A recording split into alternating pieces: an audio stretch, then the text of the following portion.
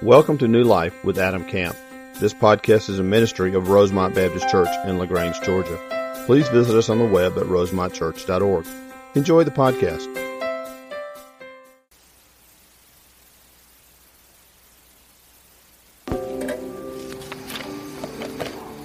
Let me pray for us.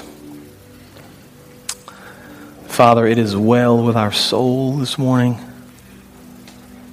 It is well with our soul, Father, because of you, because of your strength and mercy and love in our lives. Thank you for just an incredible time of singing, Lord, and praising your name through song. Father, I pray that our desire to worship you would continue now through our time of study. And Lord, I pray as we open your word, you'd speak very clearly to us. Open up the eyes of our hearts, Lord. Open our spiritual eyes to be able to see and understand. Father, remove from me any thoughts and personal opinions that I have. Father, fill me with the Spirit and allow me to preach the truth of your word to impact and change the lives of these precious, beautiful people, Father. I pray as we study and understand, as we pray every Sunday morning, Father, that we would be transformed more and more into the image of your Son, Jesus Christ. It's in his name that we pray. Amen. Take your Bibles and open to Romans chapter 6. Romans chapter 6. What an exciting summer we have had. School is nearing, right, students? The collective, the teachers want to throw the hymn books at me. I know. But it's been a great summer. Exciting things have happened. There have been so many camps. There have been so many opportunities for our students. Mission LaGrange was fantastic. We have a prayer night tonight. We just had a team return. A lot of our students went to Orlando to the Send conference.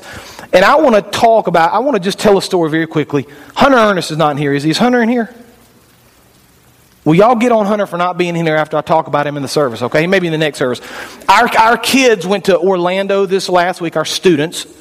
And they went to the Send conference, which is an incredible missions conference. Just had a great week. My wife and oldest daughter went, so they told me all the stories. And the last day after the conference over, they went to Universal Studios. They had a day to kind of have fun. Went to the different rides. And in line at one of the roller coasters, Hunter witnessed to this guy for Christ, just standing in line at Universal Studios. If he can do it, you can do it. Right? I mean, if he can do it at Universal Studios they were in a lightning delay. There was a lightning storm. They couldn't ride the ride. And of course, our kids just started talking to the attendants. And Hunter, standing there in line, as some of you students, I can see by the smiles on your faces, were with him and know the story. Witness for Christ in line at Universal Studios. Why don't we do that every time we go out into the world? I'm just really challenged by that. I love Hunter, man. I love his heart and kind of where he's going. And you ought to spend some time talking to our students because the Lord's doing some pretty cool things in their heart. But I love that story. I love his boldness and his desire to share, his desire to witness, and all of our students' desire to go to this conference. And man, I just think about when I was 15, 16, talking to people about Jesus and going to the nations on missions was not on my radar. I don't know about you when you were 15 or 16. And I grew up in a church, but man, our kids are being exposed to some pretty incredible things. So many of our students have gone. So many are being challenged to go. We're just excited about what the Lord is doing and the energy level He brings to our church and just the way in which He's working. I mean, I'm excited this morning because we had a baptism. What a celebration of the faithfulness and the glory of the Lord demonstrated through baptism. I just started thinking with this baptism upcoming and all the baptisms we do on a regular basis and the baptisms that are coming up in the future, I just got to thinking, maybe as a church we ought to kind of pause for a week or so and just think about the importance of baptism. So to kind of clue you in, we're going to kind of think a little bit about baptism this morning. Next week is Lord's Supper. We're going to talk about Lord's Supper. So kind of the two ordinances, the two ways in the church that we're commanded to remember Christ through His baptism and through the Lord's Supper. We do those on a regular basis for a reason. But I'm fearful that far too many believers in our society have kind of forgotten the significance of those two things. I'm fearful that we're so accustomed to it and we're so used to it. And praise the Lord, we baptize people a lot around here. We're so used to it that we're kind of like, what's the next song? When is offering? When we get out to go to the buffet? I just think we miss it sometimes. And so I thought, let's just slow down, because, man, life just flies on by. Let's just slow down this morning and let's just think for a minute about baptism. We had the opportunity to celebrate a baptism this morning with Chelsea. So many others have been celebrated already this year. Let's just stop for a few minutes and let's examine biblically the significance, the importance, the symbolism of baptism. And then in that process, if we're already a believer, let's be thankful for what Christ has done in our lives. Let's rejoice for all that He's done and all that He's accomplished.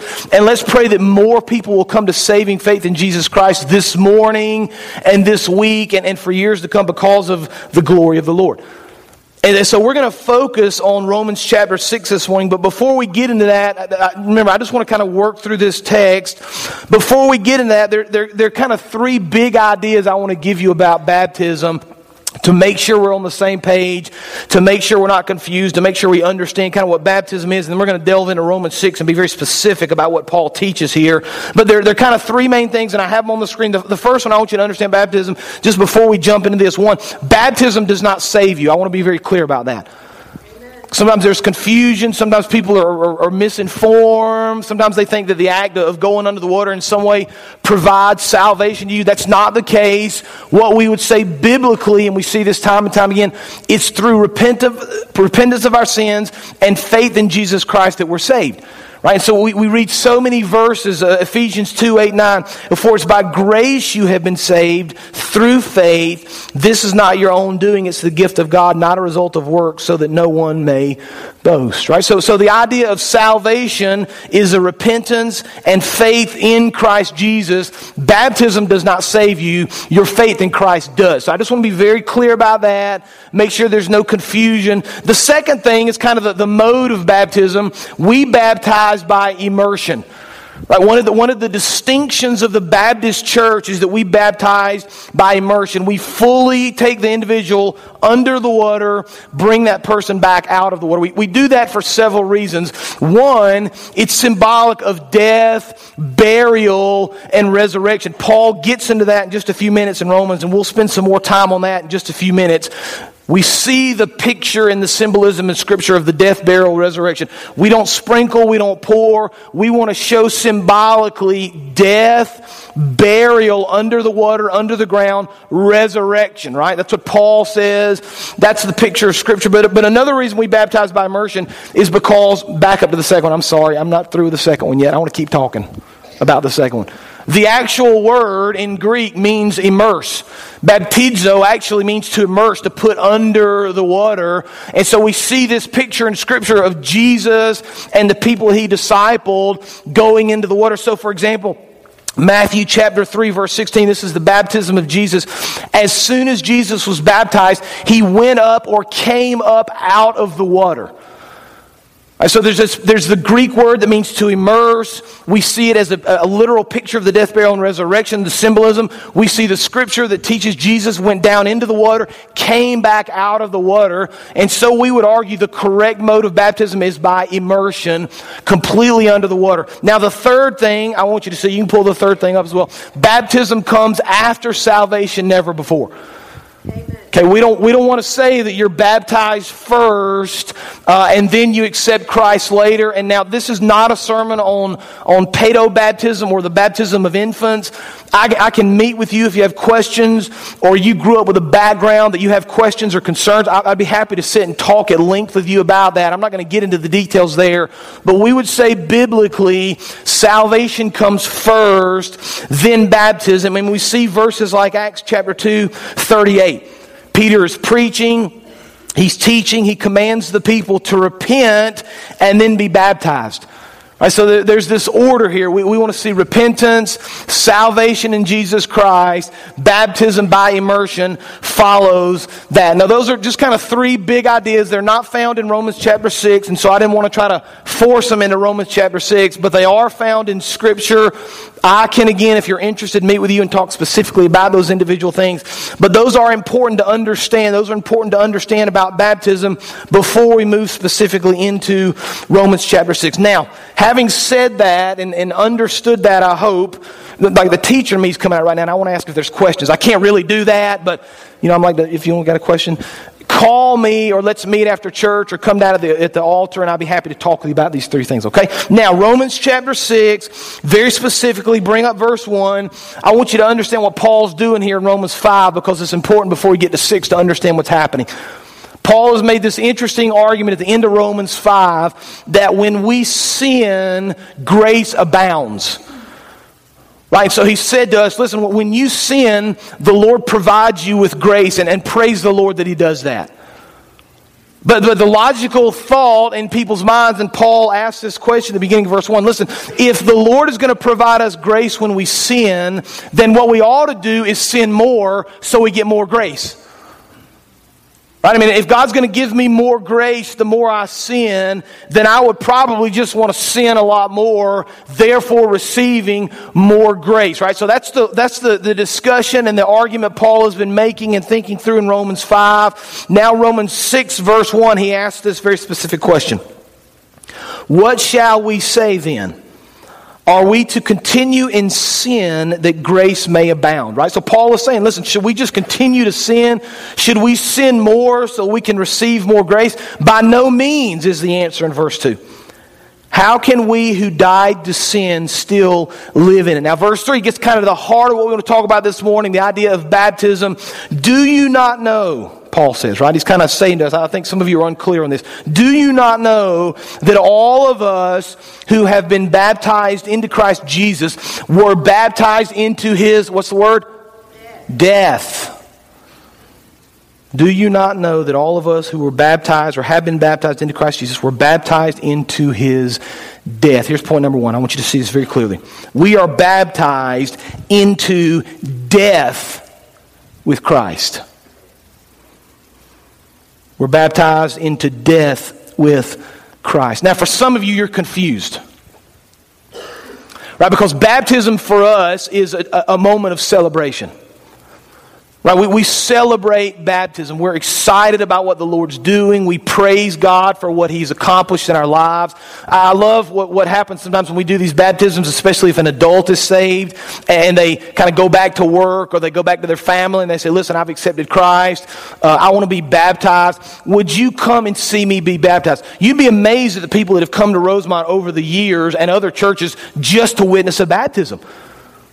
They'll come. Some of you may have kind of done that in the past, right? You came simply because you wanted to see a baptism. You wanted to kind of celebrate that with this person. Baptism is a time of excitement. It is a time of celebration. It is a time when we point to the glory of the Lord. But I don't want to miss the original intent here because this is important. This is what we miss so often as believers. What we miss so often is that Paul says baptism is a sign of death. Right? It's a sign of death, and it's very symbolic in the way that we understand baptism. Right? We see Christ and what He accomplished for us with His death, His burial, and His resurrection. So baptism is kind of this symbolic reminder, first of all, of what Jesus did. Right? We would argue that Jesus willingly walked to the cross.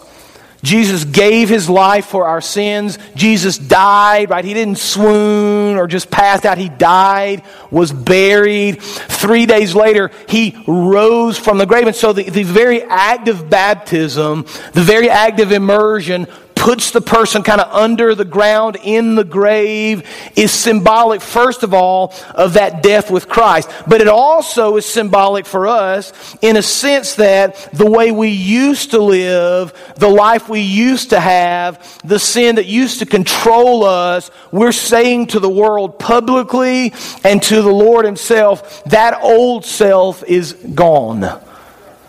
And I've put the old self to death.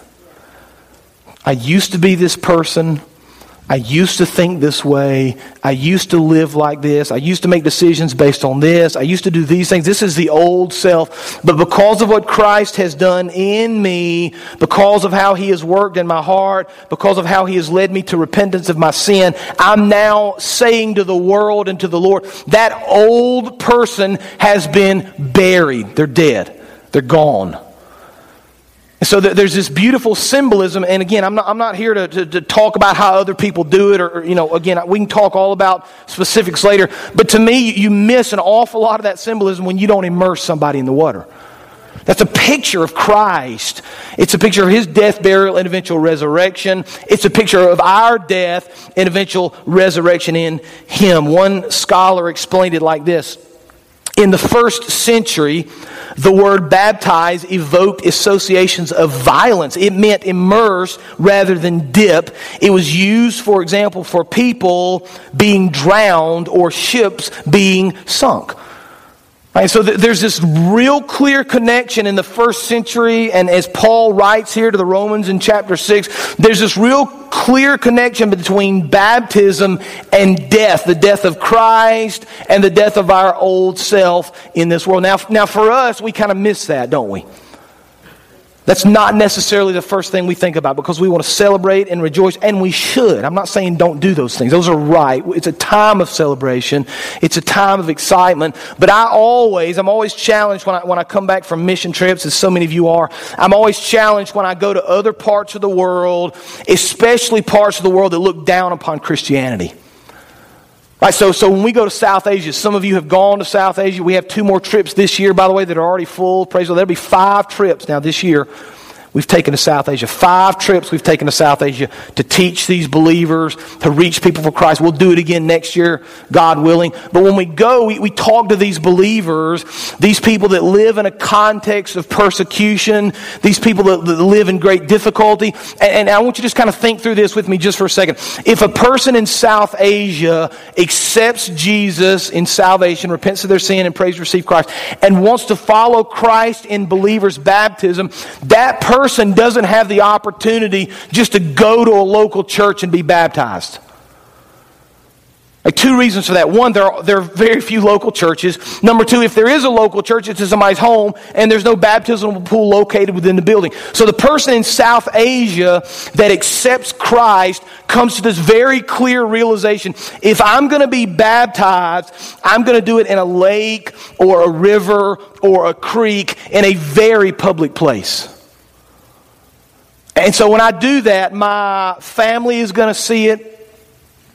My friends are going to see it. My coworkers are going to hear about it. My boss is going to hear about it. And for so many of these people, it's certainly a moment of internal celebration and celebration with other believers, but externally with their family and the world they live in, oftentimes it's very symbolic of death. Because the life they used to live with their friends and their family is going to drastically change after they step into the baptistry and the pools of baptism in their village. I'll never forget the first time we met with a Muslim man who'd accepted Jesus Christ as his Savior. And he sat there and he just kind of relayed to us what his life was like and his account of how his family had disowned him and how his wife was divorcing him and how he'd lost his job. He'd be kicked out of his house. The police would come every now and then and beat him, asking him to recant and turn back to Islam. And I just never forget how he explained that and how vastly different his life was and how faith in Christ and baptism in Jesus actually cost him something. Paul says we need to remember this. We need to remember what baptism means.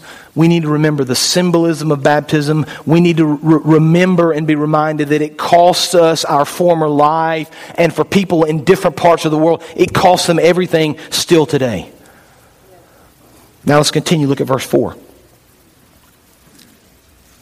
So we were buried, therefore, with him by baptism into death, right? So Paul's kind of painted the picture of death. We've gone into the water. We've gone into the grave with him into death in order that, right? So there's a purpose. This death is not just death alone. There's a purpose in this death in order that just as Christ, right? So now Paul's beginning to make this connection with Jesus. Just as Christ was raised from the dead by the glory of the Father, we also might walk in newness of life. Let's read that one more time. We were buried, therefore, with him by baptism into death, in order that, just as Christ was raised from the dead by the glory of the Father, we too might walk in newness of life. Here's the second truth this morning. Through God's glory, we are raised to experience new life. Through the glory of the Lord, we can, through salvation and faith in Jesus Christ and following Him in baptism, we can walk in newness of life. We can experience new life. I love the phrase that Paul uses there kind of in the middle of verse 4. Pull verse 4 back up again for me, please, if you would. I love the way that he explains it. In order that just as Christ was raised from the dead, how? By the glory of the Father. Man, I often kind of joke, and I've even said it from here before, the questions I want to ask when I get to heaven.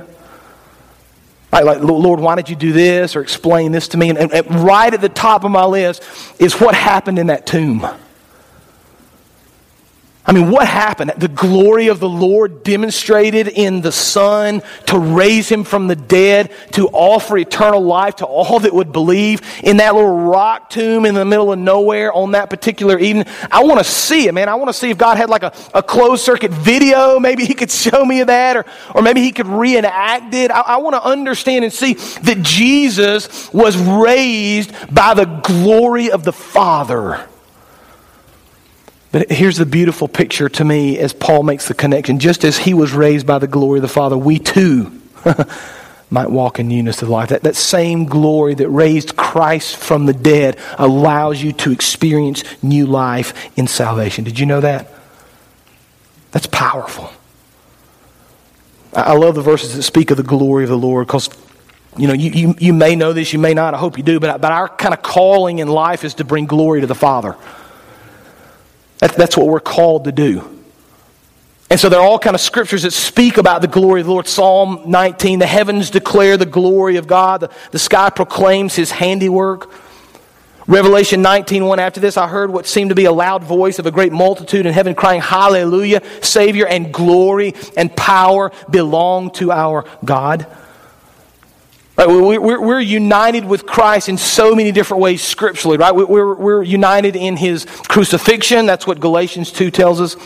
We're united in His baptism. Colossians, Ephesians tells us we've been made alive to be raised up with Him, be co-heirs with Him. But we're also connected with Christ through the glory of the Father.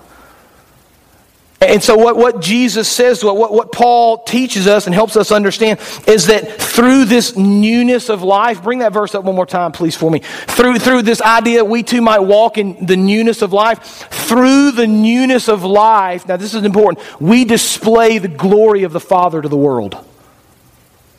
Did you know that about yourself? Like as you walk in salvation, as you walk in newness of life, as you experience new life, you bring glory to the Father. Jesus said, I've given you this beautiful gift. I've given you this beautiful opportunity. You guys may have noticed, some of you may have seen it, you probably hadn't noticed it in a while, but as you leave today, notice on our sign, it says experience new life. That comes from Romans 6, right? The idea that there's something new in Christ, right? We want to walk in newness of life. When we baptize people, we say, buried in the likeness of His death, raised to walk in newness of life or to experience new life, right? We're raised from the dead. We've been buried. That old self is dead. We've put that sin to death. We've now been raised. Why? To experience new life, to bring glory to the Father through the way we walk and the way we live and the way we interact with others. And so the question becomes for us as believers, how are we demonstrating the glory of the Lord through our lives? Are you really walking in newness of life? Or are you kind of acting like the same old person? Are you thinking differently than you did before salvation? Are you acting differently? Are you, this is a difficult one, are you responding differently? Right? It's not easy, but it's possible a lot of times to act a certain way because you can kind of control that. But how do you react? I read a book one time, the guy basically argued that we can learn a lot about a person by the way they react to certain situations. Right? And so you're in Walmart and things don't go the way you want them to go, how are you reacting to that?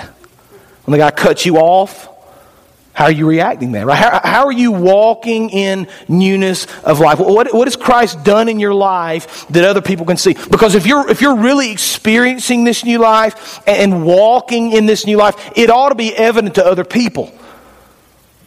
They should kind of know something's different about you. They may not be able to put their finger on it or define it exactly, but they probably notice, something's different about this guy, something's different about this lady. I'm not quite sure what it is, but whatever they have, I'd like to know a little bit more about it. It's the new life.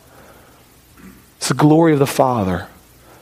It's this promise of hope that Jesus has given you. It causes you to be different than you were before. Are you walking in newness of life? Are you living this out for the sake of the kingdom? Now we need to finish. We need to wind this down. Look at verse 5. 4, right? So we've been buried in death. Death to the old self, symbolic of Christ. We've been raised now. It's a reminder of the resurrection of Jesus Christ. It's also a reminder of the world that we've been raised to experience and to walk in newness of life. Verse 5. 4, if we have been united with Him in a death like His, we shall certainly be united with Him in a resurrection like His. Here's truth number 3. We are united with Christ in baptism. We are united with Christ in baptism. Paul paints this beautiful picture of the hope we have in Jesus. We've been buried with Him. Certainly we'll be united with Him in resurrection. And so there's this idea of walking in newness of life here, but there's even more glorious reminder of the hereafter. Right, so we've got this life that we live for the Lord, bringing honor to Him with the hope and the picture and the beauty of heaven looking ahead of us. Now, I love what Paul says here when he speaks about Christ being united to Jesus. I'm reminded of John chapter 5. John chapter 15, the vine and the branches. John chapter 15 says, verse 5 says, I am the vine, you are the branches. Whoever abides in me and I in him, he will bear much fruit. For apart from me, you can do nothing. Right, we need to be reminded, and I just want to kind of think through this as I finish up this morning. We need to be reminded that if we're going to walk in newness of life, if we're going to experience new life, it's only going to come by abiding in Christ. It's going to come by living for Him, by trusting Him with our lives, by seeking Him daily, by responding to His Word, by allowing Him to kind of infiltrate our hearts and our thoughts and our minds, and by using us for the sake of His glory and for His kingdom. That's how you're going to live united with Christ as you abide in Him and love Him in all things. If you do those things, you'll walk in newness of life. Now, I want to end with this. I want to kind of finish with this idea. I know in a church our size, and as many people come on a Sunday morning, that there are probably people in here who have never accepted Christ as their Lord and Savior. And so if you are a believer and you're confident in your salvation and you've been baptized in Christ and you're good with all that and you're walking in newness of life, you've experienced new life, I want you to pray for the person that hasn't. Okay, but I want to talk very clearly just for a minute before I finish up this morning. I've got this last chance to kind of do this. I want to talk very simply to you about salvation. The Bible teaches that we are separated from the Lord because of our sin. We've done all sorts of things. We've all got a kind of a long list of things we've done, sins and mistakes we've made. The Bible calls those sins and says that we've been separated from the Lord because of that sin. Now, the sad thing is there's nothing we can do to get back. We're not strong enough to fix that bond. We've broken that bond with the Lord because of our sins, because of our lives, because of mistakes we've made. We've broken that bond with the Lord. We can't physically, with our own power, do anything to get back to right standing with the Lord. We can't. It's impossible. But God, in His wisdom and love for us and in all of His glory, provided this incredible opportunity through Jesus. And so what Jesus does is He comes and He says, listen, I'm going to kind of give you this bridge. I'm going to kind of lay the cross down here, and I'm going to give you this chance. I'm going to take the place of your sins, Jesus said. I'm going to stand in your place, and I'm going to take all the punishment that was due you for your sins. I'm going to offer you forgiveness for those sins through the cross. And so Jesus says, listen, if you'll just repent of your sins and admit to God the sins that you've committed, if you'll just trust Jesus and repent and believe that Jesus is the Son of God and came to die on the cross for your sins, if you'll just accept all that and pray that Jesus would be the Lord of your life and salvation, the Bible says you'll be saved. And when you're saved, you put to death the old, you walk in the new, you look with glorious anticipation of the hereafter. Now, some of you have not done that this morning. I'm not going to beat you up. I'm not going to call your name out. I'm not going to try to convince you of anything. In fact, if you want to be convinced by something I say, I don't want you to do that. I want you to be convinced by the power of the Spirit working in your heart. But as we go to our invitation here in just a second, if the Lord has prompted you this morning, or it has challenged you, or you sense in your heart that He's working and you've never actually accepted Him as your Lord and Savior, just summon up the courage. Just walk down here and let's talk. I'm not going to embarrass you. I'm not going to stand you in front of people and make you say anything. I just want you to get this straight. Right? Because the decision you make for your life as it relates to Christ is the most important thing you'll ever do. And you may make a lot of mistakes in your life. You can fix those. You can't fix the mistake of not accepting Christ as your Lord and Savior. So let's pray together this morning. Father, we thank you for the truth you've given us with baptism. It's very clear. Scripture teaches about it over and over. Father, it's such a beautiful reminder of the death, burial, and resurrection of Christ. Also our death to our old self, resurrection to new. Help us just to find glory in that, Father, to be excited about that. Allow us to live in newness of life, to experience new life, Father, because of what you've done. And then I want to pray specifically this morning for the unbeliever. Lord, if there's someone here this morning, a man or a woman or a student or a child, it's never prayed to receive Jesus Christ, Father, I pray right now the Spirit would just work in their hearts. The Spirit, Father, would just convict that person of his or her sins. I pray that person right now, even as they hear me praying, Father, would recognize their separation from you, and you would lead them to accept Christ as their Lord and Savior. Father, you do a great work in the hearts of our people. Use us, encourage us, challenge us. May this be the day that somebody gives their heart to you in salvation. And Lord, we'll trust everything that you're going to do. We love you and we serve you in all things. It's in Jesus' name that we pray. Amen. Let's stand together. The altar is open. You can come and repent of your sins and accept Christ. You can speak to me about salvation or membership or whatever the Lord lays on your heart. This is your opportunity to respond. You come as we sing together.